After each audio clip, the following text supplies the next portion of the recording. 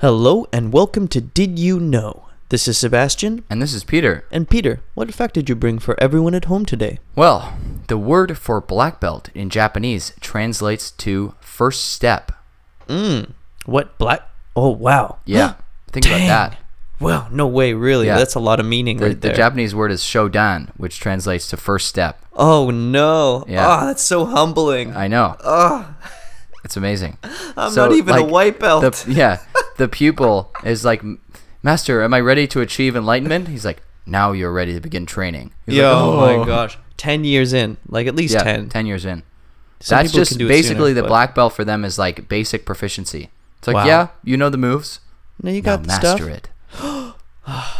Man, they know how to perfect things over there because they just got the right outlook. Yeah. That's the right outlook if you want to perfect things. So like the actual character, the left side of the symbol is sho for clothing, Yeah? and the right side of the symbol is like sword or knife. Yeah? And so when making the clothes, the first step is cutting the material. Oh. So and then it translates to like kind of begin. Okay.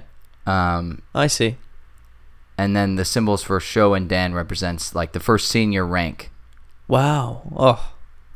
Okay, well, Very humbling. I got to get my black belt before I can begin, Right. man. Oh, exactly. You could use that in other facets of your life too. You know, it's all the shodan. It's Oof, just the beginning. that's humbling, dude. That's Yeah, I know. humbling. That's Food for crazy. thought. Yeah. Well, that fact again is, in Japan, the word for black belt translates to first step. That's it for today's episode of Did You Know? We'll see you again tomorrow.